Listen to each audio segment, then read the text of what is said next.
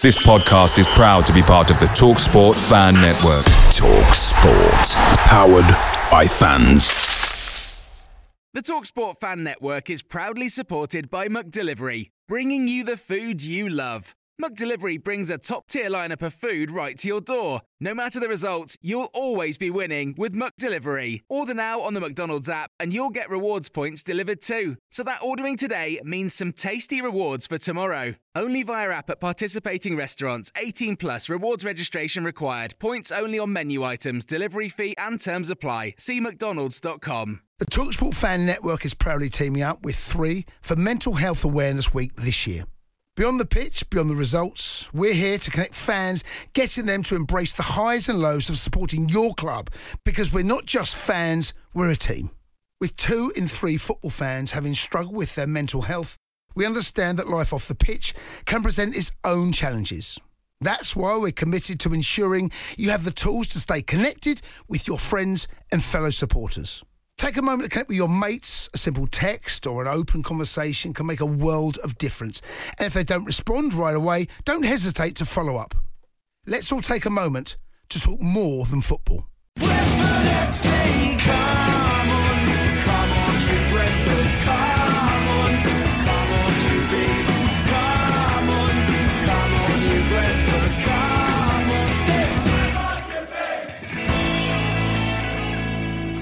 This is the Besotted Pride of West London podcast. And we're over halfway through the lockdown mini tournament. It's a big W for Brentford as they found themselves with another win, this time against hard-working Charlton Athletic. And it wasn't easy, as we'll discuss later in the show. I'm Billy Grant, and this show is going to be one of 2 halves. The head coach has made a brave decision. He's given a few key players a rest for the first half. And if he finds himself struggling, he'll bring them on in the second half. So it's the show of 2 Liberals. We've decided to split the Liberal contingent on our podcast. You can't get too many Liberals overloading the podcast, can you? So in this first part, we got the Liberal Tom in the house. Liberal Tom, how are you? Not too bad, thank you very much. Well, feeling much better after last night's result, I can tell you. I felt a lot better after 90 minutes than I did at half-time. After 45 minutes, it wasn't looking particularly well. And Laney is in the house. How are you? Yeah, good, mate. Yep, still buzzing from the kind of like the recovery from yesterday. So, yeah, there's plenty to talk about tonight. It was obviously another very, very important win. It was a very important win indeed. I mean, we're just going to be talking about the match. I mean, we're again, people we're watching it in all sorts of different locations. There's houses, gardens. People kind of having little private parties. The Liberal. Where did you watch it? I kept it low key. I'm going with tradition at the moment. I'm finding that because we're on a bit of a streak, I'm not going to change the way in which I watch it. So sitting at home is the safest way for me. Got the family round as well. We're all there, sitting there passionately. We even had our Brentford face masks at the ready, just in case we needed them. And pleased with how that's going. Hopefully we'll keep that up. If you're on tradition, are you wearing exactly the same clothes every time as well? And underpants? That's it. I wouldn't like to reveal, but I do wash other clothes. But the pants might be staying at the moment. Laney, how about yourself?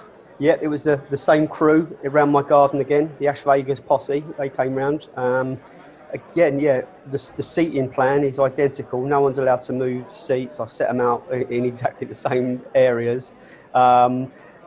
Everyone wearing similar stuff, and I've kept it to 2 different tops. One, it was raining yesterday, so I've got the Brentford Griffin Park shower-proof jacket, and then obviously I've got my other stuff that I've been wearing. So yeah, I think it really is about keeping sort of superstitions the same. Really, why would you want to change it and risk it? So very, very, very much about just whatever's working, stick to it. And it's amazing. I mean, you said that because I actually had no idea that it was raining. I saw it was raining on the TV. But, where I was, I decided to make our home match against Charlton, an away match against Charlton. So I jumped in the car, put my Brentford stuff in the back of the car. Daughter jumped in, Brentford tops on, everything like that, going down the motorway to feel like a bit of an away game as well. And we went down to southeast of London. We actually went into Kent into Charlton territory. And we actually watched the game with my mate Paul, one of my best mates, or with my best mate Paul in Sevenoaks, as well, with his brother, his whole family there as well. Plus we had a whole load of Charlton posse as well, DLT, and Joe as well, who I've known for 30 odd years as well, Charlton fans. So there's like a big Bees and Charlton contingent actually watching it in Sevenoaks, which was actually quite mad. And there was no rain. We watched it outside. We sat down. It was wicked, actually. In the back of Paul's garden as well. His new dog was jumping around and all that. But it was good, and it was definitely a game of two halves, because the Charlton posse were giving it loads at half time, saying we don't even know what we were worried about. We're all over you lot. Can we play you every week? Because obviously they beat us at Charlton, but obviously they're a little bit quieter in the 90 minutes. I do have to say before I forget that when the winning goal went in, the scenes were just brilliant, and it was pouring at that stage, and we're all sitting there in the garden under umbrellas, and literally everyone just jumped up, and it was an impromptu. We're just winning in the rain, what a glorious feeling, we're winning again.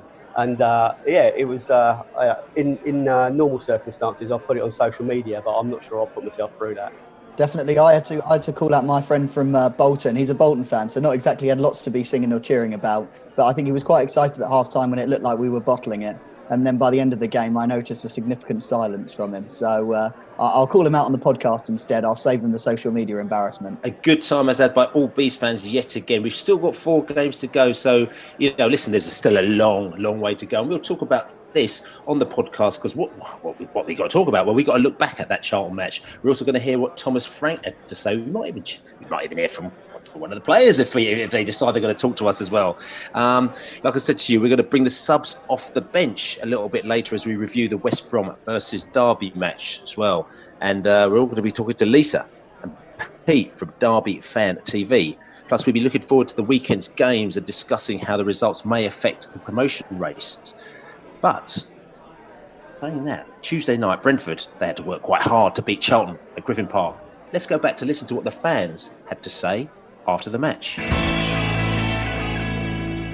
And breathe. What a result that turned out to be. Wasn't sure it was always going to happen, though. Charlton scoring that early goal, that put us under pressure. We all know what they did to us earlier in the season, and I must admit, I was worried that the game was going to go that way again. However, if you go back and look at the stats, 70% possession Brentford, 30% Charlton. Yeah, I know they're defending that goal. And then 8 shots on target to 2 shots on target. You play that again, we win it 3-0, we win it 3-1. So I'm going to make an argument it wasn't that bad a performance. Actually, we did what we needed to do, which was break Charlton down. And we did it by sticking to plans. And we ended up getting through them. We ended up winning that penalty. Then we got that goal to win the game. In terms of the team, I thought, the Roerslev Jensen, both of them maybe lacking a little bit of match fitness. Obviously, there's no evidence to say last night were bad performances, but I just think that when we brought on Dalsgaard and Marcondes, they just looked a bit sharper. But also what it did was give us the opportunity to push De Silva out to the right, which is something we haven't done so much this season. And I thought De Silva was really immense in the last half an hour or so. Devasoglu too coming on. Was very impressed with him. He did really well. And you know what? I think the only thing I can say about Charlton is that Johnny Williams, I kind of thought he was running the show, to be honest, in midfield. Getting in there, getting stuck in, but they took him off after, 55, 60 minutes? And I think that helped us as well. I think we move on now. We put the pressure on West Brom, and we just have to keep going. Amazing performance. I thought Josh De Silva was fantastic in the second half. But in general, the comeback's just given me so much more confidence in this group of players. It was exciting. Even watching it on my own, I was stood up yelling at the screen for the last 15, 20 minutes. I've not felt like that yet since the restart. I was like a one-woman team limbs when we scored the second. I was all over the shop. Curtains open as well. God knows what the neighbours thought. But no, this performance, it has to put pressure on the top two. West Brom particularly, you can see on the socials fans are starting to panic. Hopefully it's enough as well to give the teams a bit of a wobble. We know we're waiting for others to mess up and it's a long shot, but we are holding up our end of the bargain. And for me, as long as that continues, that's all we can ask. And it is, it's properly exciting times. Leeds United, West Bromwich Albion, we are coming for you. That was just such. I'm so over the moon. I'm so delighted. I think it was such a wonderful encapsulation of our season that we finally managed to beat that team that goes 1-0 up and 6-11 men behind the ball. When we came from behind against Barnsley, it's because they weren't very good. When we came from behind against Millwall, it's because we were just quite gutsy. But this was a really calm, measured victory against what I thought were actually a very solid defensive opposition. Charlton weren't very good going forward. They managed to get a goal on the just from out of nowhere basically at the start of the game. But yeah, just seeing the way in which we calmly and collectively dispatched a team that sticks 11 men behind the ball, having gone 1-0 up, was just such a joyous moment. Those 3 points could really, really help us in the promotion push, and it could really damage Charlton in the relegation scrap. But the key thing for me today was, Saïd Benrahma dragged us through it. Benrahma, I was just so delighted, and it wasn't because of the traditional Benrahma stuff, the flicks, the fancy tricks, the nutmegs and the wonderful goals. It was the way he G'd up the rest of the team and became almost a leader on that pitch, and it's something that you've just seen how he's matured and grown, as well as players like David Raya, Ethan Pinnock and Rico Henry have just become these leaders on the pitch. I'm so buzzing for the next few games. That was going to be a really tough game, but we did it. We did it! Come on, you bees! A vital win for Brentford, and one that gave me more satisfaction than the relative strolls in the park against Reading and Wigan. 8 of our 11 defeats this season have been by 1-0, most of them against teams that took an early lead and clung on desperately, defending for their lives by fair means and foul. That's exactly what Charlton did, and I feared the worst. The pivotal point of the game was when Thomas Frank got out his tactics board during the second half drinks break, and what a team talk it was. Benrahma moved more centrally and won the penalty. Josh Da Silva causing havoc on the right, crossed for Ethan Pinnock to score the winner. We kept patient, and Charlton eventually crumbled under the onslaught. Brilliant management from Thomas Frank. Have we left it too late? Maybe. Leeds have been superb all season, but we all know their history of cracking up. West Brom, such a strong squad, but how solid is their defence? Whatever happens, it's a fantastic end to the season, and we all feel truly privileged to watch this Brentford team. I really, really think this is going to be our year. Turning that game round was incredible, and yet again the drinks break proved decisive. I just think the desire, the team don't know when they're beaten. For most of the game it felt like the Charlton away game, us dominating but not being able to get through. I thought Charlton defended well to keep us out of the area. But once we got that penalty, once that was put away, wave after wave after wave of attack, and the second goal was almost inevitable. Josh Da Silva is playing like such an experienced midfielder. He's such an important player for us. He drives the team on. His desire, as I mentioned before, the desire to get that goal at Reading and to get to the balls across the West Brom game again last night, just so important. I really think we can do this now. Who knows? Maybe I'm getting ahead of myself, but winning a game like that was a massive thing for our season. The penalty could almost be seen as a turning point in a hump promotion. Come on, you bees. One of those games where in the past we've gone behind early to these teams that pack the defence, put 11 men behind the ball, and we cannot break them down. And first half it really looked like that was going to be the case. I thought Norgard didn't quite look like he was at the races, and Norgard's so important. I think if he plays well, like with Sawyers, Brentford will play well. Second half, Josh Da Silva, just magnificent. What a second half he had. I think he could almost completely change the game.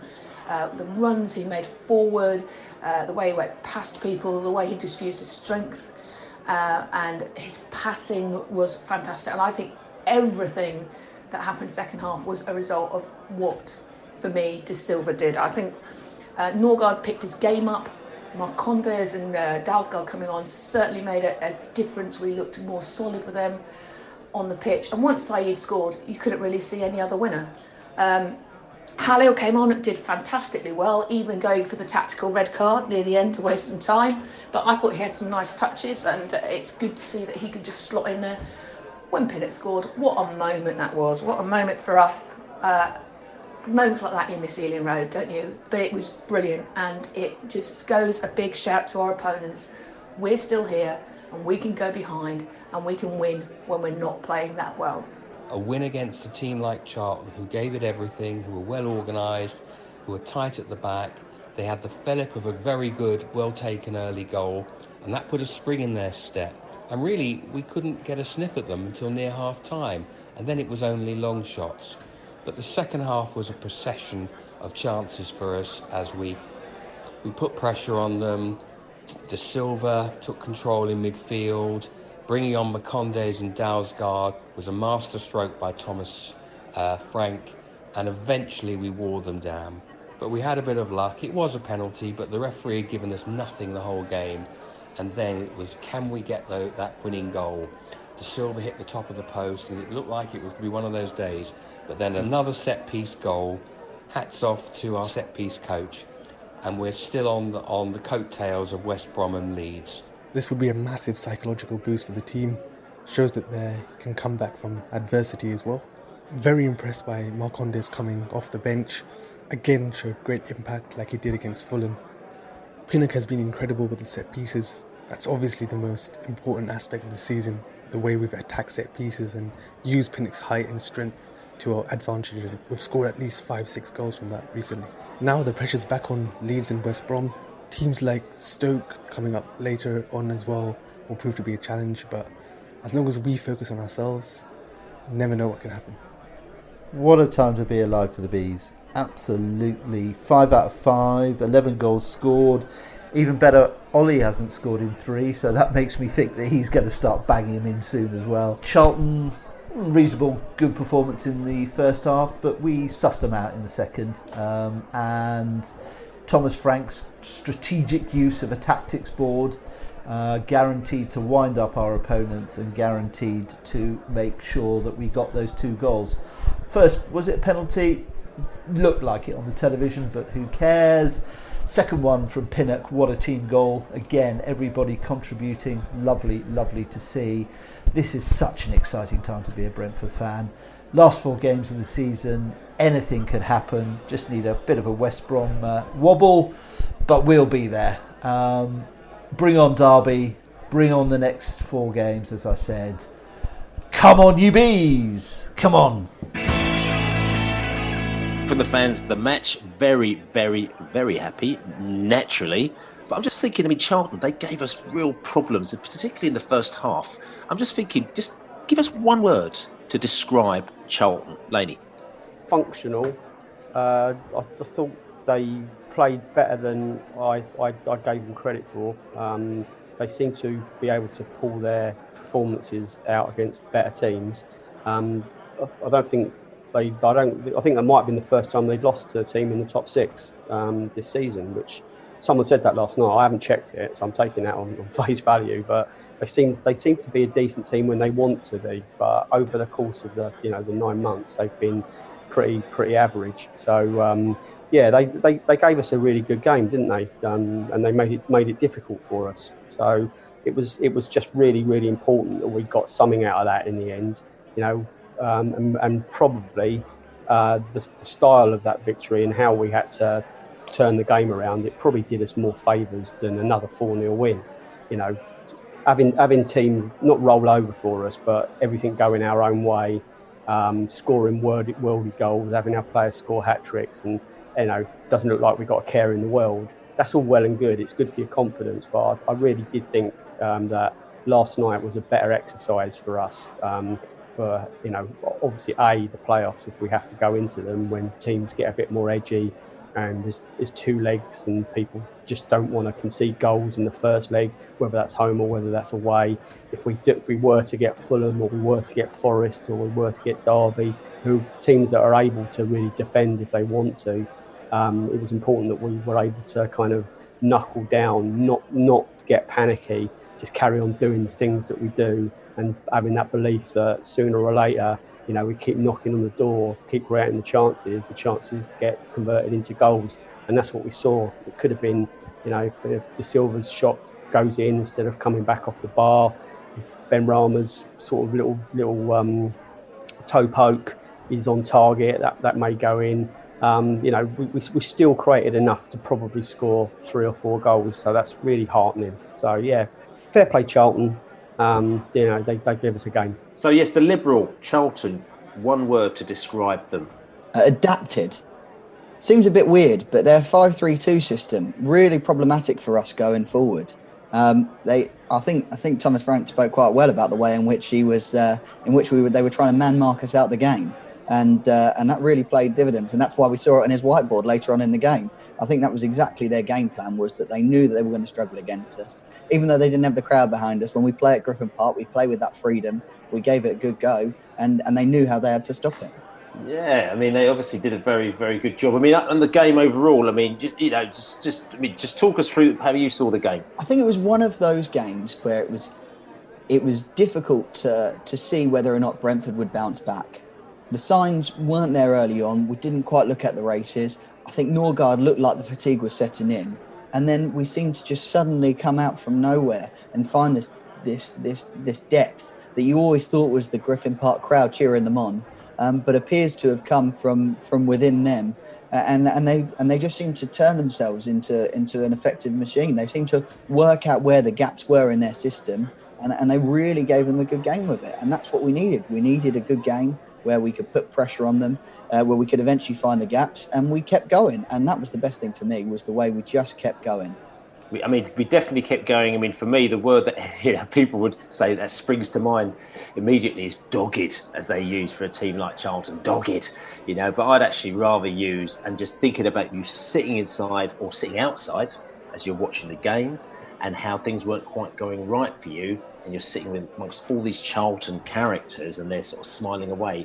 Frustrating is the word for me, and that's what they were doing. They were frustrating us in the first half. And in particular in the first half, because it definitely was a game of two halves. I mean, honestly, the first half, what do you think, or how do you see it kind of went wrong for Brentford? Because it was one of those games where it just wasn't really going for us at all, was it? No, I don't think we looked as kind of assured.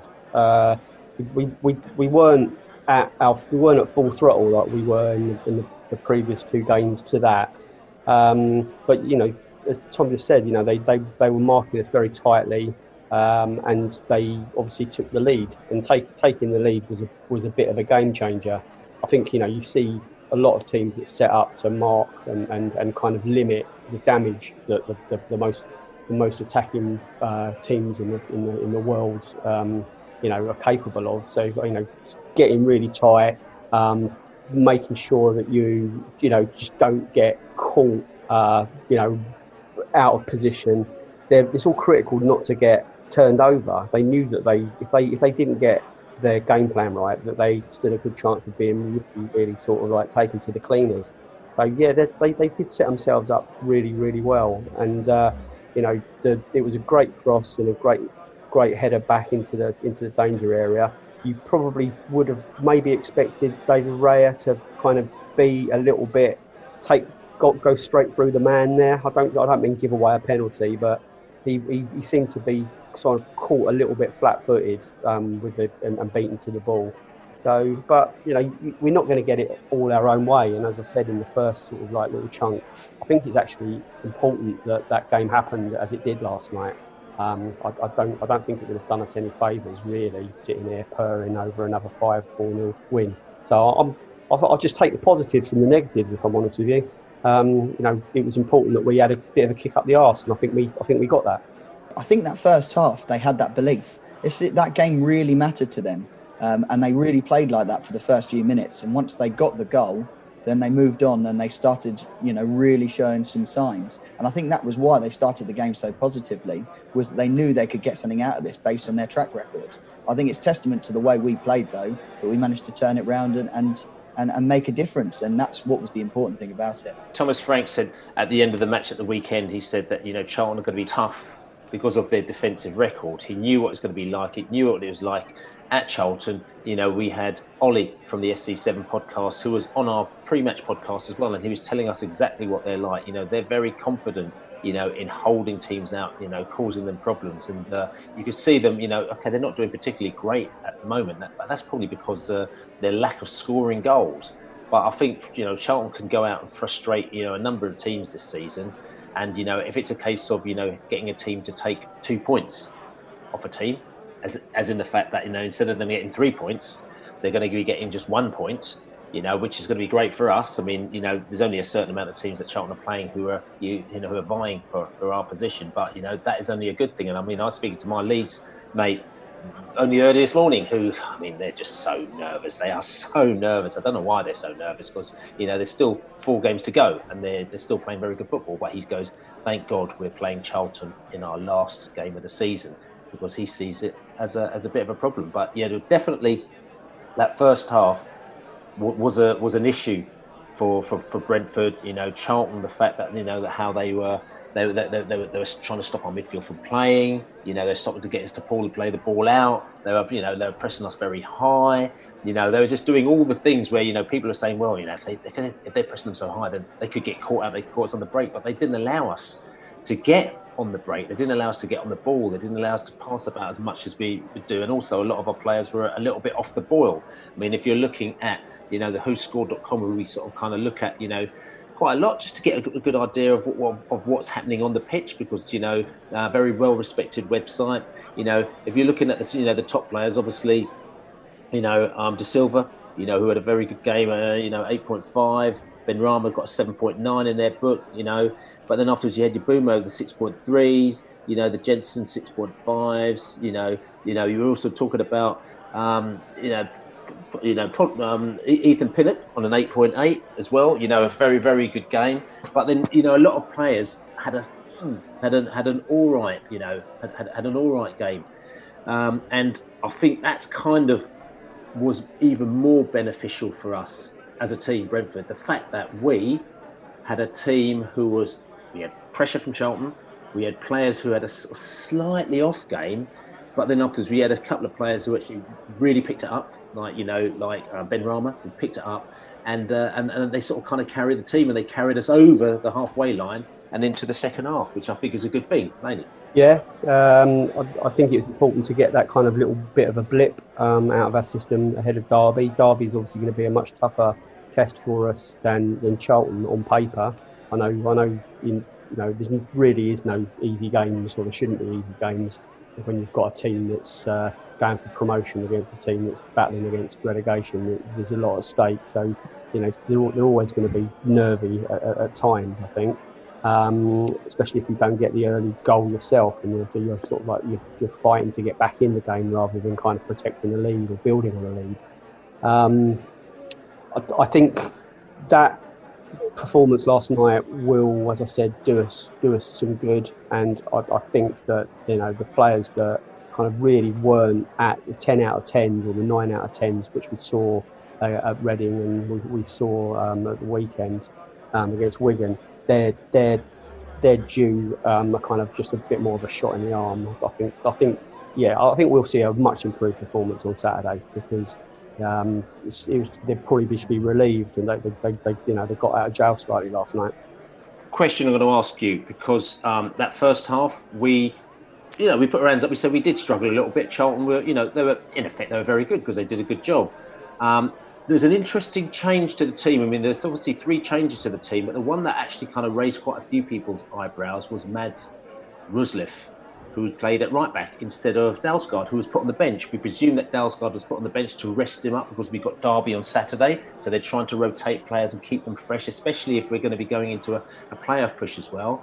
Now, a lot of people said, I saw a few people say, quite interesting, Brentford, the only team that I know that's going to change the defence that actually hasn't let in a goal, in sort of 5 games.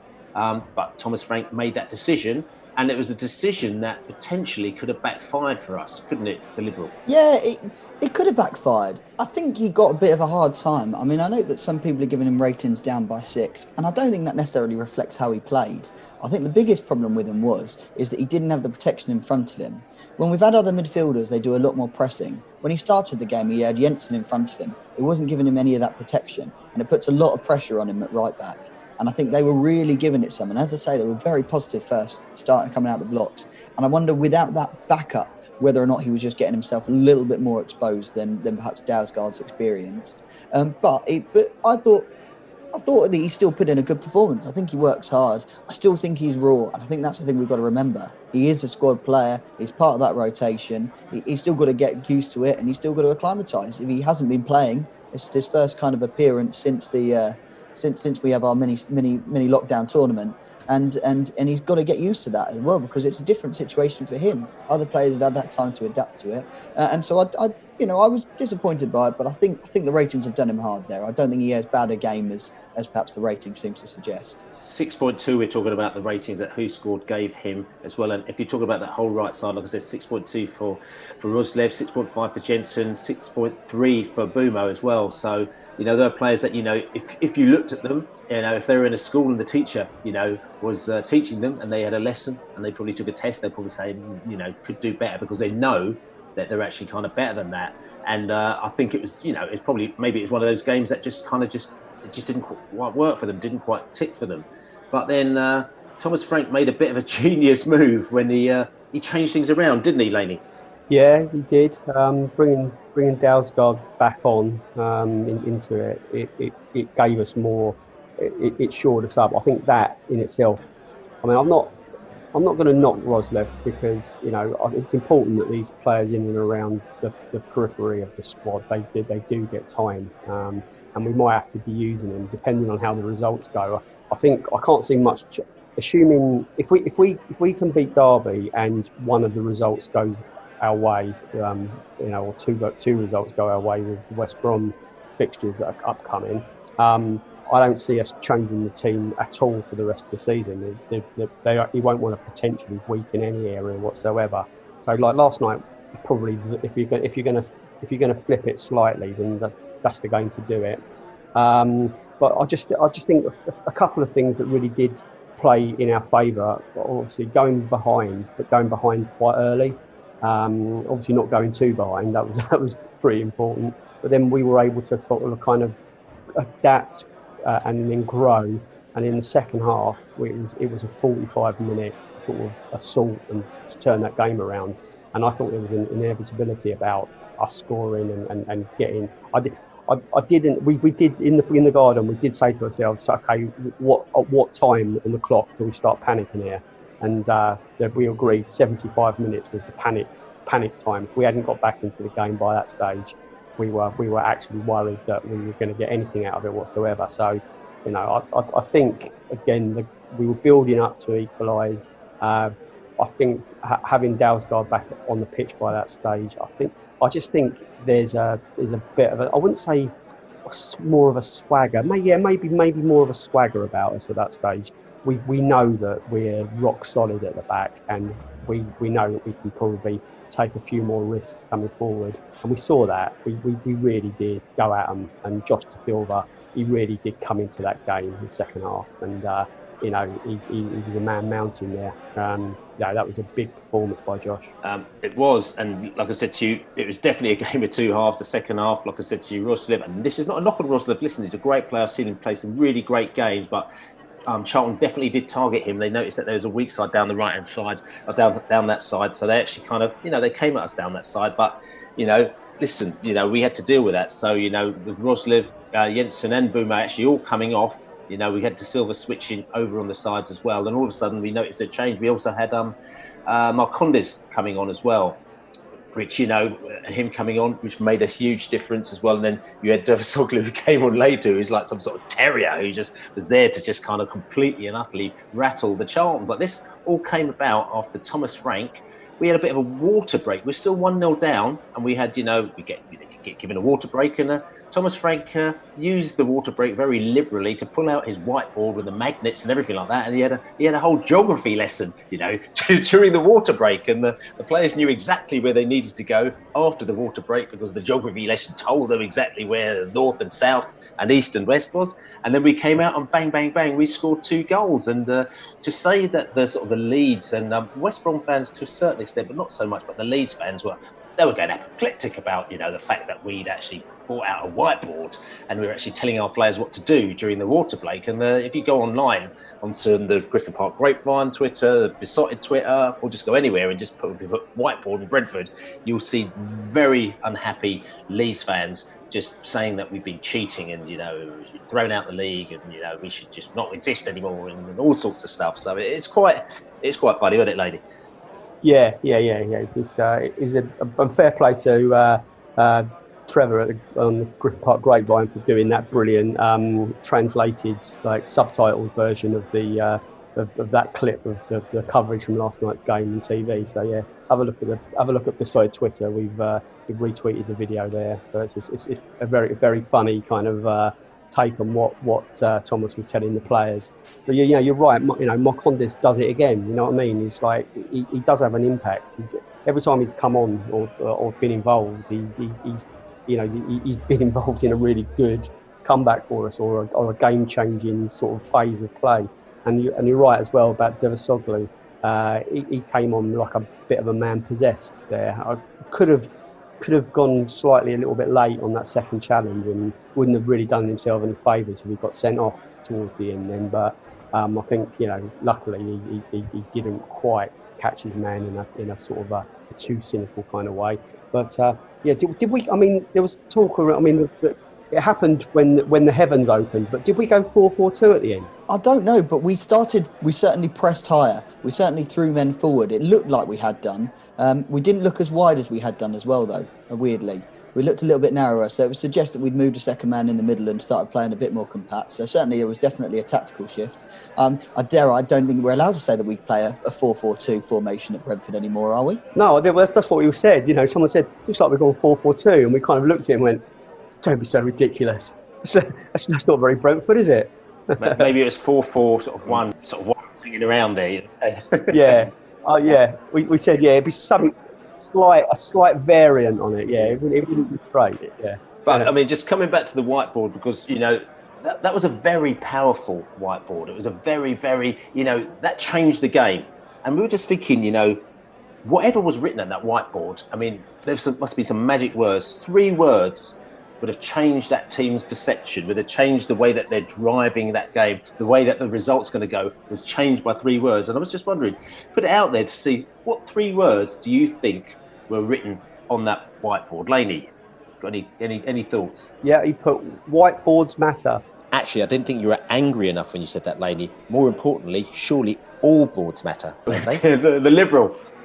I've decided I was torn. I thought he's probably put some repetition in there, so I had pass, move, strike, find the gaps, or just top. Top. Listen, and we threw that out there as well. I mean, Ali Malali said Leeds are laughing. Put a little fire in the bellies there as well. Pretty obvious one, score a goal. Somebody else said score 2 goals, which they end up doing as well. Laney, you've got any other ones there as well? Yeah, about John Terry's mum. No, actually, no, I don't think that was on there as well. That definitely wouldn't have motivated. The Liberal. I quite like a few of these. I like Jem's Don't Stop Believing. I can imagine him breaking out into song. I feel like that's in his spirit. I think there's also the classics of score a goal and score 2 goals. Easier said than done, but I suppose if you want to keep it simple on the whiteboard, that's one way to do it. Or just someone's also written there, I don't know who said it, but hello Marco Bielsa. I think that's brilliant. The other one was like, we might have just put West Bromwich Albion, because that is clearly the focus. We have to keep the pressure on West Brom. I've got nothing against West Brom, to be honest with you. I've got West Brom mates. I'm sure everyone has. I think they've been really good this year, but they're the ones that are in the way of us and the top division. So top division or West Bromwich Albion. No dickheads here as well, which I thought was quite interesting as well. The rest all even said my barber's open, which is like totally going on his totally left field thing as well. Create more space, said the Allard, which is very, very true. And don't stop believing and just keep going. So there's so many words that you could write, but maybe, look, I said to you, if that whiteboard is so magic, then maybe we should think about, Thomas bringing it out, and maybe we might have a little think later on in the podcast here to think what 3 words he should actually put on the whiteboard for the Derby game at the weekend. Phil, do you think the grief that he's got for using the board is justified? Do you think like I guess it's the first time I've seen it in any quite so blatantly. I mean, obviously all the other coaches and all the other managers during that last drinks break, they obviously do tactical advice and they sort of rally the troops for the final quarter of the game. But I mean, it's not cheating, is it? I'm going to be completely and utterly honest with you. I actually did not even really notice it. It didn't even enter my brain. When it happened, I just thought, okay, there they go. You got a break. Normally, like say for example, when you got a World Cup, they have a drinks break, and the coach comes on and they tell them stuff, and that's just kind of what happens. And I've never really thought about it, and I think that maybe what's happened is that obviously we got a drinks break to try and break the game up, because the players are playing lots of games in a short space of time, and they don't want to make sure they get injured, all this kind of stuff. So it's a drinks break stroke rest break, okay? And it doesn't normally happen, but it's been put into place now. Now, obviously, when they say it's a drinks break, they think because it's June, the weather should be, it's going to be 30 odd degrees. It's going to be really hot, so you're going to need a drinks break. But obviously yesterday was quite cool and it was raining. So there's people that are looking at it, putting on, but it's not raining, it's not hot. Why do they need a drinks break? But the fact is that that's just, this is just part of what's happening at the moment now. And what does the referee do? He goes, oh, we were meant to have 2 drinks breaks, but because the weather isn't any good, I'm going to take one of them out. It's just kind of like, that's just what happens. And, if the coach decides you want to use that time to actually get some information to his players, that's kind of what happens. So I didn't think twice about it. And I think that it's quite typical. Leeds fans do pick up on things. We've had the situation with the Ollie Watkins penalty and the diving that they bought with Ollie Watkins beforehand, and then the Maupay penalty after that. And they just pick up on little things that you don't even think about. And it's almost like you think there's a little bit of a paranoia with Leeds, because they always feel that somebody's got, or not all of them, but some of them feel that they've got something against them, because they don't want them to leave the Championship, because they generate so much money that if they left the Championship, then all that money would disappear. So I think there's this whole conspiracy theory saying that everybody's conspiring against Leeds, even when Leeds aren't involved in a match, and I do find it a little bit peculiar. I've heard that we're actually going to be naming the whiteboard on our lineup for the next starting game as well, just in case we need to call it on again. I think it should be a permanent feature, or maybe that if we score a goal after the break, that we sponsor it by some sort of whiteboard provider. Well, we shall see. But just coming back to the match again, overall, Charlton, first half, they had us, but the second half, we slowly started to kind of, I'd say tear them apart. We started to get into them. If you look at again, we throw the stats into the pot. XG wise, 1.52 to Brentford, 0.74 for Charlton. So we weren't necessarily as tight again. But then saying that, Charlton's one big chance did come from that goal. Perfectly in the middle of the area, header. Good goal, to be fair. He beat Raya to it. Again, as Laney said, maybe Raya should have got himself to that ball, but he didn't. So they scored a good goal. But other than that, they had a few little pot chances in the area, but nothing too great. So defensively after that, we were pretty resolute, and they sort of kind of held them down to 0.74. But most of that 0.74 was that one chance they got to get in the goal. For Brentford, 1.52, but including that is obviously a penalty, which is 77% or 78%. So other than that, we had the Josh De Silva chance. We had we had quite a few chances in the area, but not great chances, but still good opportunities, if you understand. So we were taking shots. We were taking shots from afar. We were taking shots from out wide. We hit the post from out wide. And we weren't creating necessarily like the brilliant chances we were creating against Reading, but we were still creating chances. And the one thing about it for this game is that we've been in games where we've been, say, behind, and we all of a sudden we see ourselves like we were in the second half, where we're getting better. We're getting better. We're getting into them. Finally, we start to carve them open a little bit. We're getting into them, whereas we weren't able to get behind them before. But then afterwards, it doesn't ever deliver. But it's almost like, not saying the first time, but you're sort of thinking, surely maybe this is our year where you can see us getting better. We're getting the chances, half chances, bang, one in the back of the net, bang, two in the back of the net. We actually delivered. And I think that was the difference between Brentford now and Brentford of maybe last season or even the season before. Don't you think, Laney? Yeah, and I think we're absolutely on a roll. Five straight wins going into that, six straight wins now. There's a real belief. Yeah, there's no appetite for bottling it at the moment. We're just going to carry on until it's mathematically impossible for us to not dream about going up automatically. He's got Thomas and his coaching staff and all the medical staff. We're riding the crest of a perfect wave at the moment, and obviously sometimes there's a little bit of a wobble, but the wobble was able to be sort of like kept in check.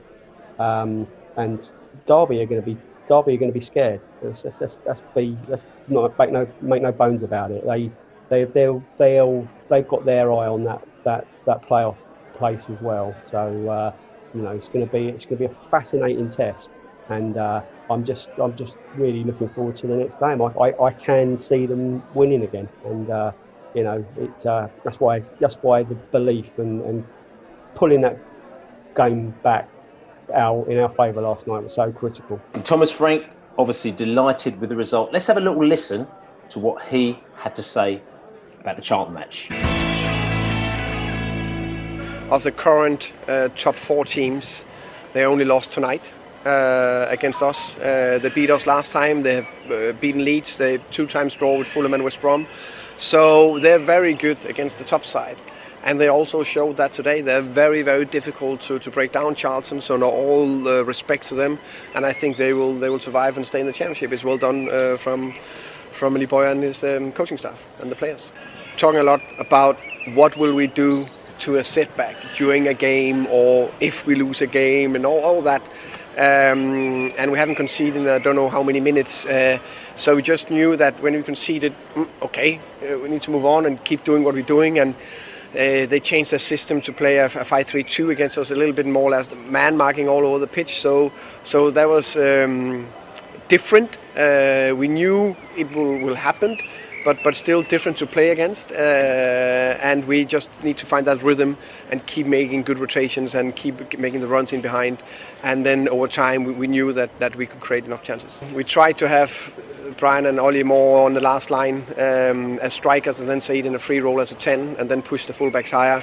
And then we also changed, as you can see, through first half also to get Josh to the right side and match it to the left side. So we've got a left and a right footer for the crosses and the finishing, and it was close that Josh put it to the top corner, for example. This is a massive boost. Of course, we continue to win, but also against a tough opponent that we need to use a lot of minutes to break down. That just gives you something extra. But today we are a little bit more happy, and I think it's a big win. Tomorrow we will recover well, and then we look forward to the game Saturday against Derby. Patient and also move the ball, and I think we did that better second half. Just from one side to the other side, try to make the breakthrough. If you couldn't, the other side, across, pick the second ball up, put them under pressure. And then over time we created bigger and bigger chances. Some day it was Joel, another day Tariq, today Halil, Devsoglu came on the pitch and did very well. So everybody just needs to be ready, because we don't know when we need them, and we know there is we need them depending on the type and the type of game. So that was Thomas Frank. Tell you something though, just looking again at our style of play, what we were good at. We were very, very good at creating goal-scoring opportunities from long shot situations. So we went longer than we would normally do, and we were dangerous when we went long as well. Especially as their goalkeeper, Phillips, is a very good goalkeeper as well. Even though he had a few fluffs actually, Phillips as well, because I've heard a lot about him, and Charlton fans say he's the man that's been sort of kind of keeping the goal tally down. But there was a couple of chances where I think that, for example, Watkins, a bit slow on the rebound than I expected him to, and Phillips fluffed the ball, and I thought Watkins might have come in on the rebound and got the ball. And Ollie Watkins, they're talking about the golden boot for Ollie Watkins. Mitrovic has been out, he's neck and neck with Mitrovic, and this is his opportunity to pull away. Do you think that maybe the golden boot thing is in his head, or do you think he's just actually thinking, I'm going team, I'm just playing from a team at the moment? I personally think that he's not that selfish. You listen to all of his interviews, you look at the man, he's not about himself. Actually, it's all about what he can do. He wants Premiership football. Let's make no qualms about it. That's what he wants. That's what he's going to do. And if he can do it with Brentford, I think he's keen to do it. He contributes goals, but it's his movement off the ball as well. He's just in there. And it's all about those links. The difference in the second half was that we had different partnerships. We weren't predictable. We were moving the ball about nicely. But I think for him, his job is just to be in there, to keep people thinking, keep people guessing. And that's what he can do. He can play out wide. He can play down the middle. The man's a magician. And it's interesting you say he wants Premiership football and he wants to play it with Brentford. And the fact is that if we go up, I put a lot of money on the fact that Ollie Watkins will actually stay at Brentford. The vibe going down is that he loves it here. It's about him. He'll get a move. He'll get a move to another club at some stage. He could actually be playing for England within the next 2 years. And it wouldn't be so wonderful if Ollie Watkins at the next European Championship was playing for England, because it's been moved to next year. Wembley Stadium, can you imagine all the Bees fans piling down, Premier League. But anyway, let's not get ahead of ourselves, like I'm saying. But he is that good, and I think that he will. Honestly, will stay with Brentford if we do go up. It's a big if, we're coming back to that. But coming back to that game as well, we're also very strong at finishing. So the chances we got, we did finish them as well. We had a large quantity of possession in their half. I think we had about 70% possession or something ridiculous, 70.1% possession as well. 21 shots we had to their 6. Pass success 84%, to 61%, 14 dribbles to 5. They had loads of tackles and they were, cutting us out, especially in the first half. We dominated possession, short passing, and that was our strengths. We didn't have many major weaknesses. Charlton had no significant strengths, but they lost possession often. They gave away a lot of free kicks around the box, were caught offside often. Like I said, they attacked down the right side mainly, and they favoured long balls. So that just kind of gives you an idea of where that game, and you could see how it swung in our favour eventually, can't you, Tom? Absolutely. I think they're going to be very disappointed when they look back at that second goal, though. They let De Silva have so much time to get that ball in exactly where he wanted it. And when you've got someone like Ethan Pinnock in the middle there, he can bullet header. We're so good with set pieces. They gave him the angle and they didn't close down the cross early enough. So they'll be gutted about that, having put in such a shift. But I think that's it. Quality of delivery is so good at the moment. It's making the difference, and it makes finishing easy from that sense. And don't you think it's important that some of the defenders weighed in with a couple of goals here and there? I think Pinnock and Pontus especially, they do pose an aerial threat, and I know that's not where we necessarily look for our corners. We spoke about that. With the Reading goal, we sort of like to create chaos from our corners and don't necessarily just put it straight into the mixer. But we have got guys that are very dominant in the air coming forward, and it's I think it may not be the last time where we're needing one of the central defenders to come up and bail us out with a late goal. Ethan Pinnock, we've talked about him so many times. He has just come so much up in the world. And again, he got big pointage. He got lots of props for that game. He was seen as being a big rock, not only at the back but at the front. As in the opponent's box as well. Either whether or not it's at corners where he was sort of trying to knock the ball on, or putting the ball back and then he was knocking it across.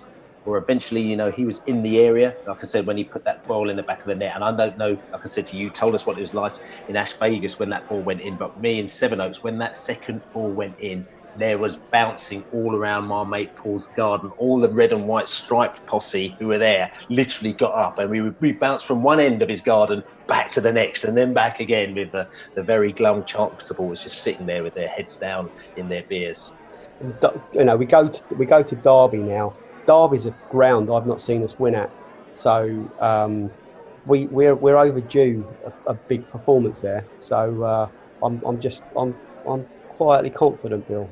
The dream is still alive, mate. The dream is still alive. So listen, we're going to talk about Derby. We've got lots of other things that we're going to talk about a little bit later because, it's half time now and we need to go into the dressing room. We need to have a little bit of a team talk from the manager. And I think that, the troops here at the moment now are a little bit tired. We may have to bring on the substitutes for the second half as we talk about Derby, we talk about West Brom, and we talk about what's going to be happening this weekend.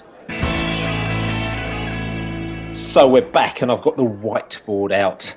I've decided to make a few tactical subs to keep the squad fresh.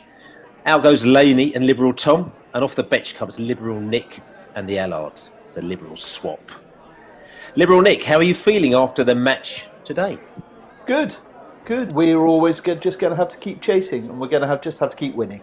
That's all. The ball's in our court.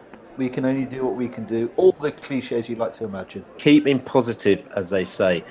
And the Allards, there's a lot riding on today's game. West Brom were playing Derby. We just watched that. The game's just finished. People were hoping for a result there. That didn't quite happen as far as we were concerned. And obviously, the West Brom people are very happy. So that means it's going to be a big game on Saturday against Derby, isn't it? Live on Sky. Yeah, it's going to be. I mean, it was always going to be a big game, whatever. I think actually it's for Derby now. It's do or die, isn't it? On Saturday, if they don't get anything out of Saturday, they're not going to be in the playoffs. I don't believe. So, but then after watching tonight, I just wonder how Derby can, even hope to win a game of football playing the way they played tonight. West Brom were a good side, but really Derby just looked toothless tonight. Again, they're toothless, and we'll talk about that in a little bit afterwards, because we've got a couple of guests that are going to come. Like I said to you, Brentford travel to Pride Park or the iPro or Derby Stadium, whatever it's called, to take on Wayne Rooney's Derby on Saturday. Like I said, the team are actually tonight away to West Brom, and the whole of TWA and Leeds would have been cheering on the Rams this afternoon. It didn't quite go to plan. So we're playing them on Saturday. We thought we need to find a little bit more about what's going on in the Derby camp. And I know two people who know a lot about Derby. They're up there in the Derby area. We've got Lisa and Pete from Derby Fan TV. We're going to go to them right now. So yes, Lisa from Derby Fan TV. Pete's actually still on the air broadcasting. We've got a double broadcasting going on. So we've got just Lisa in the house here. Lisa, how are you doing? I'm all right, thank you. How are you? I'm not too bad. I mean, I'm sure that you could have been better, because the game has just finished and the result didn't go to plan for not Derby and not for Brentford, did it? To be fair, though, Billy, we were absolutely... The first half, we were OK. We played some nice football at times. But in the second half, we just offered nothing. We've had no shots on target. I think 4 all game. It's just not good enough. But the average age of that team tonight was 21 at one point. We had 9 academy lads on the field in the second half, which... In this league, it's a worry. We're having to rely on youngsters with and we've had another one sent off tonight. But you'll see that it was never ever sending off. We simply got sent off. So we've had Waggon sent off. He's been missing. Tom Lawrence has been missing. Then we've had missing Andre Wisdom. So we've missed some key players. And yes, it bodes well for the future of these academy lads. But when you're trying to get into the top 6, you can't rely on youth. As many, anyways, we are. Koku, I mean, at the beginning of the season, didn't go great. I mean, I think you were about sort of 19th or so, especially when you came down to Brentford. Like I said, the start of the season wasn't great. Koku wasn't happy with maybe the way that the players were applying themselves. But ever since Christmas time, and especially recently, you've gone on a bit of a run, which has got you on the edge of the playoffs. I mean, what has he done to turn things around? I don't think it's him. I think it's Wayne Rooney, if I'm honest. If you look at the form since Wayne Rooney came into the team in January, we're top of the league with points per game. You can't hide away from the fact that the impact Wayne Rooney has had on this club is massive. Not only is playing, and he's still got it, as a player is phenomenal when you're watching every game live. He's not lost it. It might be a bit slower, but his vision for a pass, his ability on the ball is second to none. The influence he's had with the young lads, they've come on leaps and bounds. He trains them a lot. He stays behind with them after training.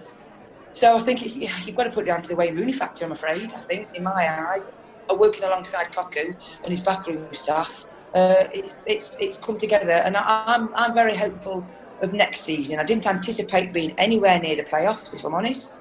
This is a bonus. I don't think Derby will get in the top 6. But with the young kids that we've got, the young talent that we've got, with a few additions, I think we'll have a right good go next season. That's what I'm banking on. It's interesting you talked just now about, we saw Sibley, he got a red card. I know you say it wasn't a red card, but, you've had a sending off there. You had Waghorn that got sent off beforehand, which is obviously going to cost you these very, very important games. And you're picking up sort of quite a few red cards, quite a few penalties. And, do you think that maybe say the attitude and the aggression and that side of Derby may be kind of letting you down to a certain extent? There's something that you as a team you've got to rein it in. This is what the problem is, though, Billy, when you've got young lads. You're talking 18, 19-year-old kids that are playing to please the manager, that are getting a bit carried away in the moment, lose their heads a little bit through inexperience. I don't think you'd see that side of Derby County when you've got older and more experienced players, because we've got such a young squad, and some of these young academy kids coming out of the under-23s into the first team. I think that's why you're seeing a lot of the disciplinary problems with Derby. It's a lot of the young lads. So, Derby, just talking about you as a team, we saw Wayne Rooney the other day again. Free kicks, unbelievable. Great free kicks. You long shots as well is your style of play. You play down the wing, you're strong, and I saw Bogle, as you're doing the wing back thing as well. So you've got a particular type of play as well. You're slightly aggressive as well, but, you can win the ball back, short passes. I'm just wondering, sort of Derby's style of play, coming into play Brentford, how do you think that you're going to combat the way that we play? I don't think we will. I've said, and Billy, I've said at the start of the season, I said Brentford will get promoted. Well, I fancied Brentford to win the playoffs. Will you get the top 2? You still could. But I do think if you are in the playoffs, I think you'll win the playoffs. I really do. I think you're a fantastic footballing side. I really enjoy watching Brentford play. Some of the talent you've got, your goal threat up front. I'm frightened to death and can see you're beating us maybe 3 or 4-0, something like that on Saturday. That's what I'm worried about. Yeah, I just wanted to ask about. I mean, it's somewhat about tonight's performance, but apart from Rooney, free kicks, long shots, where else can your goals come from? Because, to be honest, I didn't think you looked like you were at the races in terms, especially Chris Martin in front of goal, and I think you lack a bit of pace up front. I mean, loads of pace. This is the issue. Derby, we don't score a lot of goals. We're not a free-flowing footballing, goal-scoring side for a while. Hopefully Tom Lawrence is back on Saturday. He's always capable of a bit of magic, but again, he's another one that temperament lets him down, along with other things. So we are struggling up front, and I was shouting at the TV tonight. We offered absolutely diddly squat up top tonight. It was embarrassing. Final third for the last couple of games has let us down, and coming up against the likes of you, Cardiff, it is a worry. We've just got to finish this season as best we can. I thought we'd finish mid-table, to be honest, a while back. So to be pittering along and still having a chance to get in the playoffs, this is a bit of a bonus, to be honest. What's the feeling about Chris Martin? Is it that he's not, like I think you may have alluded to, that he's not getting the service, or do you think that his long-term at Derby is coming to an end now? Most Derby fans want to see him given at least another year. Chris Martin, will you score your goals? But like you said, he's got to have the service. He's got no service whatsoever. And then when Chris Martin gets frustrated, that's when he goes missing in games. But he's one of the best players we've had at Derby County for a number of years.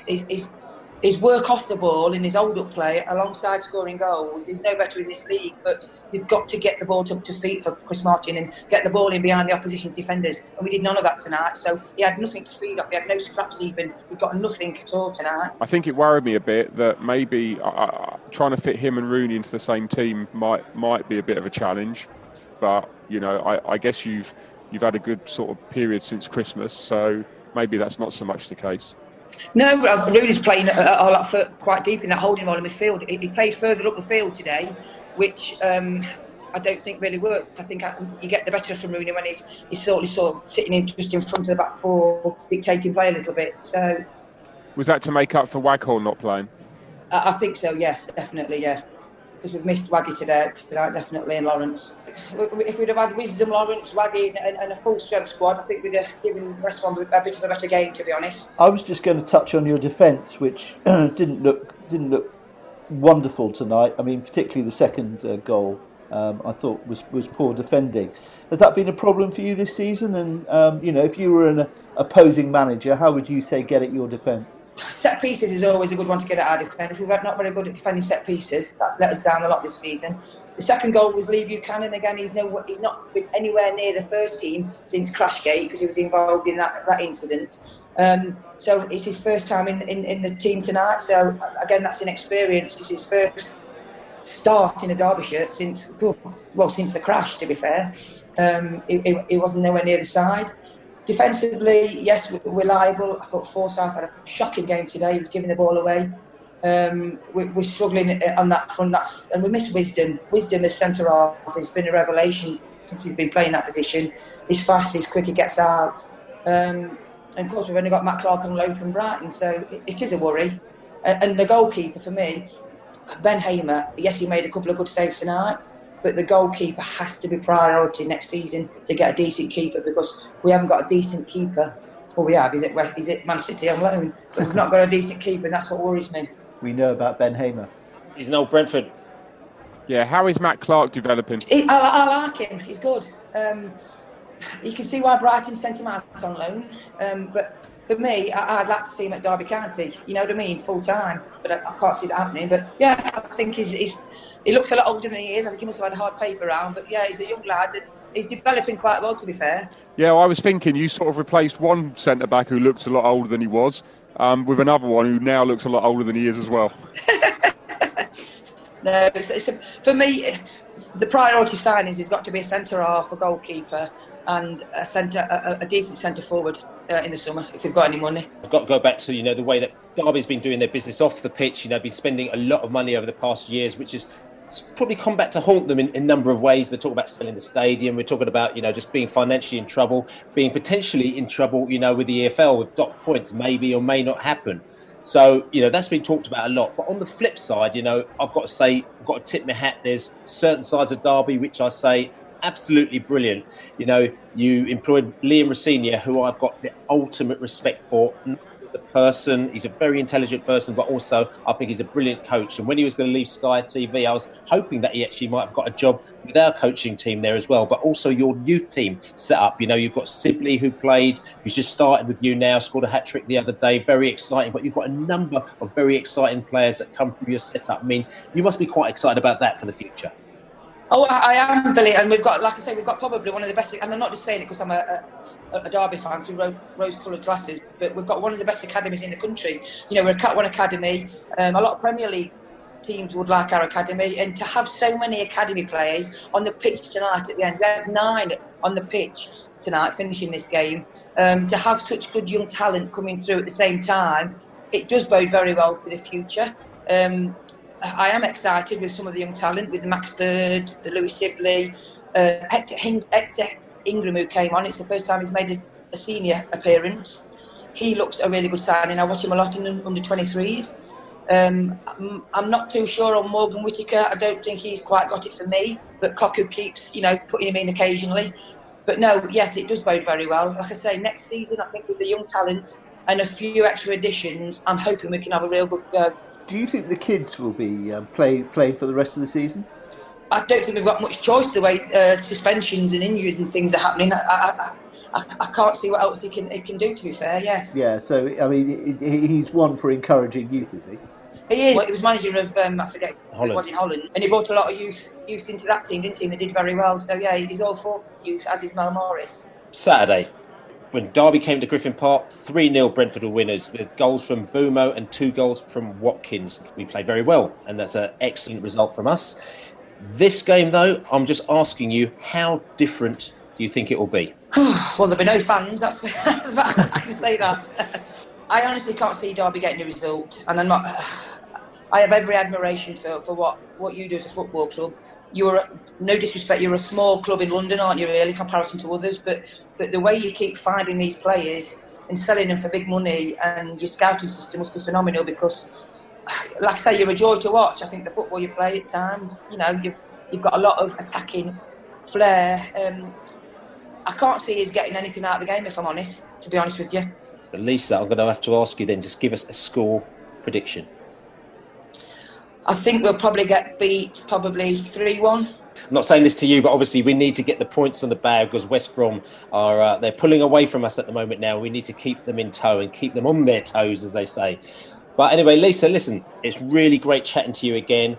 And listen, I say good luck for the rest of the season. We need you guys to pick up as many points as possible after Saturday. Billy, yes. If you get to play Forest in the playoff final, make sure you beat them. Okay, listen, one step at a time, okay, Lisa. We've got to get there first, and then we've got to get the other teams. But when we get there, we can have that conversation once again. All right, take care, mate. Take care, thank you. All the best. So that was Lisa from Derby Fan TV, and she just doesn't think they're going to get anything, which makes me a little bit worried sometimes, because even the Charlton fans were confident. All the fans that are coming to us are sort of fairly confident. You think, right, but she's thinking you're just going to get all the points, and I think, oh no, we mustn't get too complacent. I mean, what are you thinking, lads? I to be honest, that was exactly what occurred to me. Was that beware of a team that appear to have nothing to play for and coming off a terrible performance, especially when they've got a lot of kids in the team who are hungry, and they're not out of the playoffs yet. For them, this is, if they win on Saturday, that's the only way they're going to have any sniff of the playoffs. And I guess if you're at Derby, you still think you've got a sniff of it, just like we have of the top two. So Saturday, I'd love it. I'd kind of love it now if they rolled over for us on Saturday, but I'm not sure they will. She was very down, wasn't she? And but I think complimentary about the way that Cocu is managing the team and bringing the kids through. But those famous last words, "You never win anything with kids," strikes a bit of fear into my heart at the moment, because if that's what they're playing, the kids, they've got something to prove to Koku and the way that they'll take it on in the next few games to make sure that they're up there for a starting position come next season. I wasn't impressed by Derby. I have to admit, I only saw the second half of the game today, and I haven't seen much of them before. But set pieces, quite clearly, the second goal that West Brom scored was appalling defending from the set piece that they had. I reckon, we should be in a fairly strong position to take them on, but this league, it's such a funny league at the moment. You just don't know what's going to happen. But I'm, in a way, perhaps we can just touch on the fact that I don't think it's West Brom that we should be worried about. Oh, we should be worried about catching. I still think Leeds are, I'm not going to say falling apart, but the pressure that is on them. You can see anything that happens that may affect Leeds' ability to get one of the top two spots. The pressure that their fan base puts on them. I mean, I hope Bielsa has got all his team locked up. Well, I don't hope, but I'm sure Bielsa has got all his team locked up in sort of some hotel room and doesn't let them out except on match days for 90 minutes, because I'd hate to be a Leeds player at the moment. It's interesting. I mean, you talk about. I mean, I think that Leeds are gone, no matter, because there's just too good a side. But as when that first goal went in for West Brom today, because I thought this would have been our opportunity. And when that went in, I just thought it's slipping away from us a little bit here, because we're now coming down to, the 4 games, and it's going to be 3, then it's going to be 2.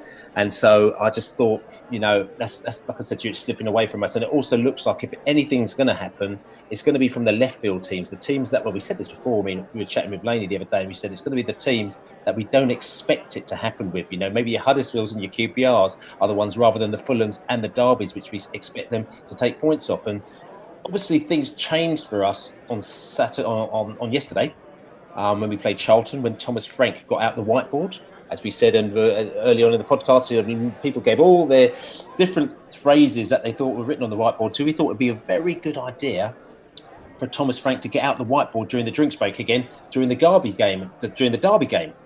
And we actually asked a few people, including yourselves and people out there in social media land as well, what do they think we should have written on the Derby whiteboard on Saturday? And I don't know, there's a few of the answers here. Kick Wayne Rooney seemed to be quite a popular one from Football TWA as well. John Jackson said, cheer up Leeds as well. Have you got any thoughts, any phrases that come to mind for you guys? 3 words from me would be just get it done. At this stage of the season, doesn't matter how you win, doesn't matter how beautifully you play, you just have to get yourself over the line. So get it done would be the 3 words I'd write on that board. Well, I mean, it's keep on winning, isn't it? That's what we have to do. We have to keep the pressure on. 3 on Rooney is what Jobber said as well. Rob Page, lock up your grannies, which is quite interesting.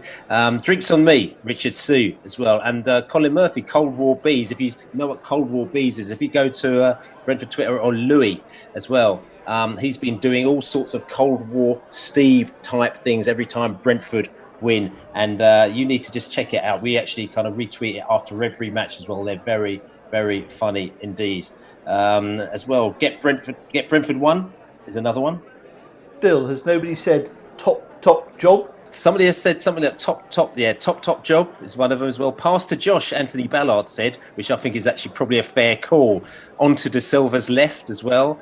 And who needs Rooney? Jackie Knight. I quite like that one as well. I mean, I hope that one's not going to come and bite us in the arse, like, you know what I'm saying, as they say. But like I said to you, the whiteboard is probably going to come out in every game in the last few games, because I think we're going to need that whiteboard as we start to sort of kind of bite down to the knuckles as they are. But look, anyway, the results past today and yesterday. The result from yesterday, the main one was Fulham beating Nottingham Forest, which means that Fulham are sort of on our tails, but because we won, we're still kind of trotting away there. We're still looking at 3rd place or 2nd place, and Fulham are still looking at 3rd place, trying to catch us up. So as long as we keep on winning, we keep them behind us as well. But other than that, there's a few relegation struggles. But today, there's a few results that are happening at the moment now. Is it Liberal or Matt? What's going on at the moment now, which may or may not affect us? I think two interesting results. One interesting result, one interesting going on. Neil Warnock has done his bit and has killed off any slight hope that Millwall might have done of making a run by beating them 2-0. And Borough are pretty much, I think, going to be safe now. Warnock's in charge. Amazing manager, amazing guy. The result that's the score line that's intriguing me at the moment is, with 71 minutes gone, it's Birmingham 1, Swansea City 3, and Swansea are the team I'm a bit nervous about. I think they could make a late charge into the playoffs, and if they, again, they're not a team that I'd fancy meeting. I think they play quite decent football. We have struggled against Swansea. So, for me, Swansea are the team to watch and the team that maybe I don't fancy. Sheffield Wednesday playing Preston later on, and Leeds are playing Stoke tomorrow, which is one of those ones where I can't see Stoke getting anything, but it might actually surprise us, the Allards. I think it's getting very, very interesting at the bottom, and you've got to say Birmingham, they're on 49 points. Is it possible that you need more than 49 points to stay in the league? Looking at it, they're only 4 points off third from bottom. It could be that relegation is decided over 50 points this year, and that puts Birmingham in it. That would be quite fun. It would be quite interesting. I mean, again, if we use 538 and just looking at where they're predicting, they've got Birmingham finishing on 55 points, probably about 3, 4, 5, 6, 7, 8, about 9th from bottom, actually. So they're saying Birmingham's no way. They've got Luton bottom on 43 points, Wigan second bottom, 45 points.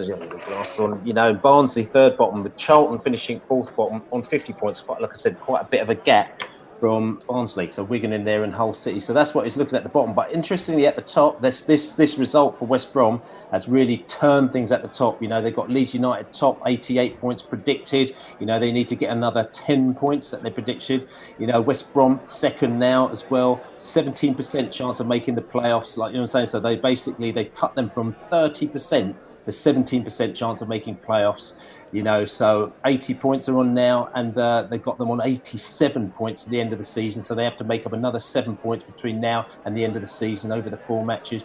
Brentford, that's us. We're on 75 points, and they've got us to have 83 points at the end of the season. So we're going to be 4 points behind West Brom is what they predict. So we have to make up another, like I said, make it up another 8 points, to get us to 83. And then Fulham behind us on 79. So they're going to be a big gap. Is the prediction, they're 73 points at the moment now. So they predicted to pick up another 6 points. So that's quite interesting. So as you can see from that, for us to actually make up any ground on West Brom, we're going to pretty much have to win all our remaining matches.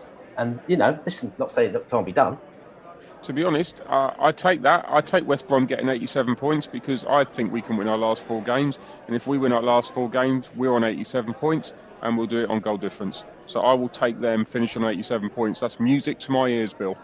I'll tell you something, but the interesting one, though, is Leeds United. They predicted to get 88 points because they've got to get another 10 points from where they are. So if they get a rogue result, if something like the Stoke result, because obviously they've got Leeds to beat Stoke, but if Stoke miraculously beat them, all of a sudden, those 3 points they predicted them to get, they're not going to get, and that'll put them down onto 84. And then all of a sudden, they're bang on right in our zone for actually catching them.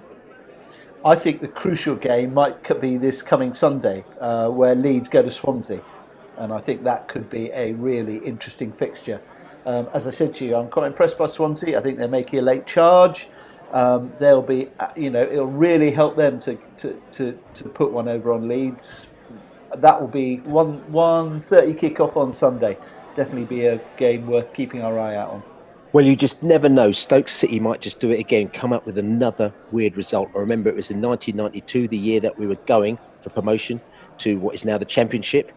Big games were happening. We were in third place at the time. I'm pretty sure we were in third place. Birmingham City were top, and they've been top for a long time. And second place was Stoke City, and they were firmly in second place. And we were going, we're a playoff team. We're going to go for the playoffs. And then the third last game of the season, Stoke City played Chester at home. Chester were bottom of the league and they were terrible. And we just thought, it's a given that Stoke City are going to win that game. We'd actually gone up to Falkirk about 25 of us had gone up to Falkirk to go up to Aberdeen. So when we were on the terraces, Brentford shirts on with all the Falkirk fans, sort of singing along and having a really good time. And then on the 71st minute, this guy said to me, "Billy, Stoke City are losing to Chester." Really bad accent, I know. The thing is, Stoke were never meant to lose that match because Chester were awful. They were bottom of the league, and we just assumed Stoke will get the 3 points and they'll remain in second place. Birmingham City will win their game, they'll remain in top place. But they both lost their games that weekend, so we had to win our game the following day to get into the top two. And the whole of the end, 2,000 Falkirk fans started singing, "Brentford are going up, the Bees are going up," and Stoke City, Division 3. It was unbelievable, amazing. We had an absolutely fantastic afternoon there up in Aberdeen, singing Brentford songs, because Brentford all of a sudden looked like if they won their game the following day, we're going to leapfrog Stoke City, but we had to win that. We absolutely hot-stepped it that evening. We got on the coach, and overnight we drove down from Aberdeen all the way back to Brentford. Got to the New Inn about 7 o'clock in the morning. They let us in. We had quite a few drinks. We celebrated. And then that morning we beat Fulham 4-0 to put us into second place. We never expected that. Birmingham City, who were top, and they've been top for ages, lost their last game. Stoke City lost their last game. And we won the league completely out of the blue. So you never know. These strange things happen. And they seem to happen. And Stoke City come out with a result that you never expect. Interesting fixtures to be in the LR. Does anything sort of caught your eye? I mean, Fulham are playing Cardiff on a Friday night. Obviously we're playing Derby County. Then we've got Nottingham Forest away to Preston. Preston look completely out of it now, so it looks like Forest just need to be sort of treading water to keep in there as well. West Brom away to Blackburn Rovers. Everyone gave Blackburn Rovers that one, and I think they predicted that they were going to win that West Brom. But maybe, do you think that might be a bit of an upset, the Allard? Well, you got to hope so. You got to hope that at some point one of these promotion chasing teams is going to do a job on West Brom. We've got Blackburn Rovers coming up, and then they've got Fulham. It's not beyond the realms of possibility that they at best pick up a win and a draw in those, maybe 2 draws, something like that. It puts us right back in it if that is the case. Obviously, on our side, though, we have to keep winning. Looking at it, where Blackburn are at the moment now, they've got them picking up an extra 5 points over the season, so they probably don't predict that West Brom is going to be one of those 5 points out of the remaining 12 that they're going to get. But you just never know, because they're one of these teams which we find it really tricky every time we play Blackburn, and they're one of those sides who are very, very unpredictable. They made a little run on the playoff places, and it looks like they've tipped off. But at the end of the day, if they get themselves a couple of wins under their belt, they'll still be pushing, for an outside playoff place. So let's keep our fingers crossed that, maybe Blackburn can actually start causing a few problems. Just one quick thing, one scoreline that's happening at the moment, which is giving me great joy because of the grief that one team has suffered and the grief that we give the other team, is Wigan are beating that other team in West London 1-0 at the moment. So yeah, more power to Wigan. So QPR are being beaten by Wigan actually, which is good, because we want Wigan to take as many points as possible towards the end of the season. So Saturday, it's on TV. Things have changed. You can watch it in your house. You can have as many mates around as possible, socially distanced, of course. You can go out. We can actually go down the pub as well, right? So there's all sorts of sort of kind of different combinations happening. I mean, I watched it in the garden the other day in the dry. You watched it in the garden in the wet. But now things, like I said to you, are a little bit different, and I am removing myself from the garden activity, and I'm going to find myself down the pub on Saturday, because lots of cheering, because I love the idea that you've got, you go down the pub, and because you've got the buzz of the pub, you can't actually hear that the ground's actually empty. So I'm actually really looking forward to that. The Globe's got showing the game, but it's all bookings. You can't just walk in there. You have to actually book because of the whole rules that are in place at the moment now. So I think it's pretty much booked out on Saturday as well. So we're going to be really looking forward to that. I mean, you guys have got your little things going on as well on Saturday, don't you? Yeah, I've got some friends coming down to stay with me in Devon, but they've said that they're perfectly happy to go and do some other stuff on Saturday while the game is on. So I'm going to wave them off. They can go walking on the moor, and I'll be in front of my television watching the game at 12:30. I'll be down in Ash Vegas again, enjoying the bright lights down there in the garden. So yeah, we've got a 100% record in the garden at the moment. So let's keep on with that. That's right, and I've heard that you've actually got your set seats, set positions. You cannot move out of your set positions. This is correct. There's been a couple of switches in and out. When the switches in and out, when they all turn up, that could be problematic. How we manage that, but so far not been a problem.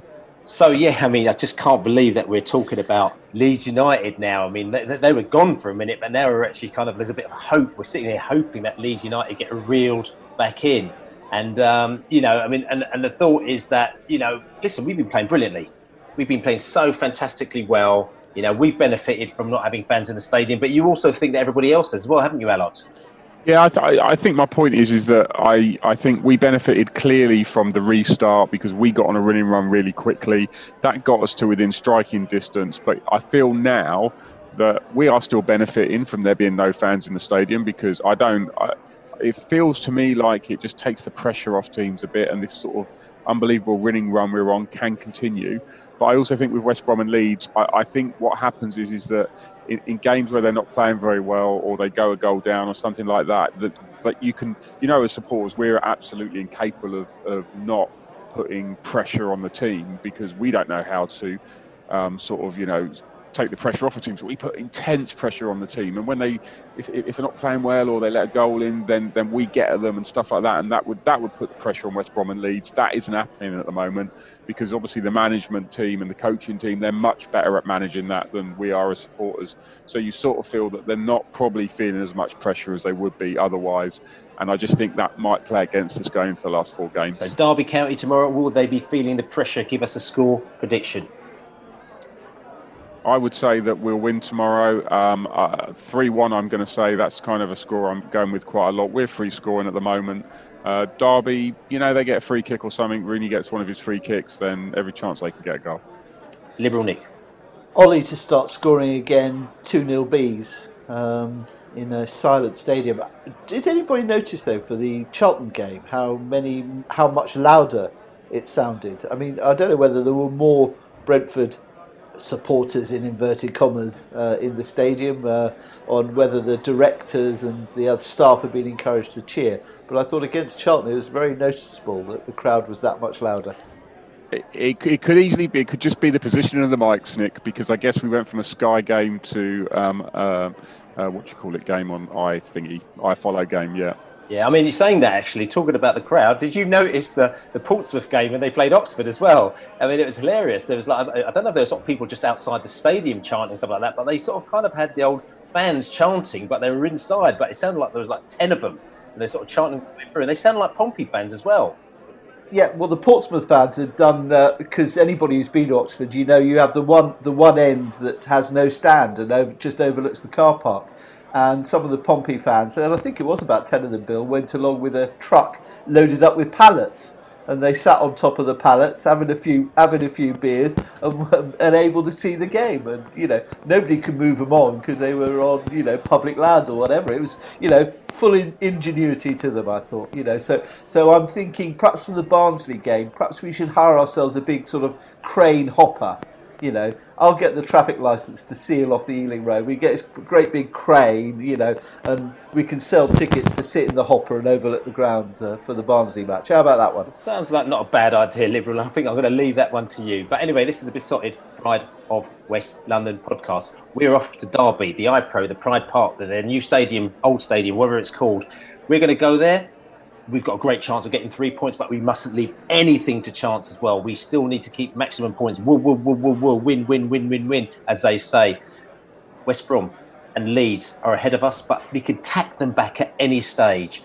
But we know we're going to go up there. We're going to have a good day in the pubs, in the gardens, wherever else it's going to be. Don't forget to subscribe to us on all your major podcast platforms, your Spotify's and your iTunes, whatever it is. But listen, bees are playing. We're very happy. We're buzzing. We're playing very well. As we say, come on, you bees. You bees. Go on, you bees.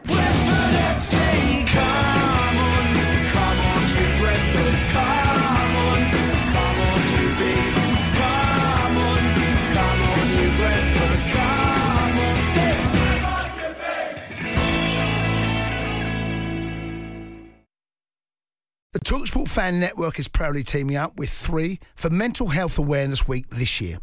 Beyond the pitch, beyond the results, we're here to connect fans, getting them to embrace the highs and lows of supporting your club, because we're not just fans, we're a team. With 2 in 3 football fans having struggled with their mental health, we understand that life off the pitch can present its own challenges. That's why we're committed to ensuring you have the tools to stay connected with your friends and fellow supporters. Take a moment to connect with your mates. A simple text or an open conversation can make a world of difference. And if they don't respond right away, don't hesitate to follow up.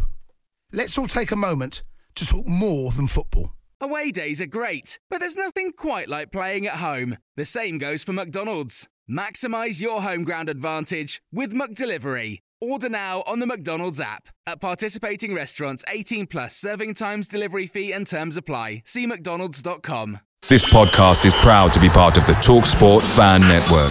TalkSport. Powered by fans.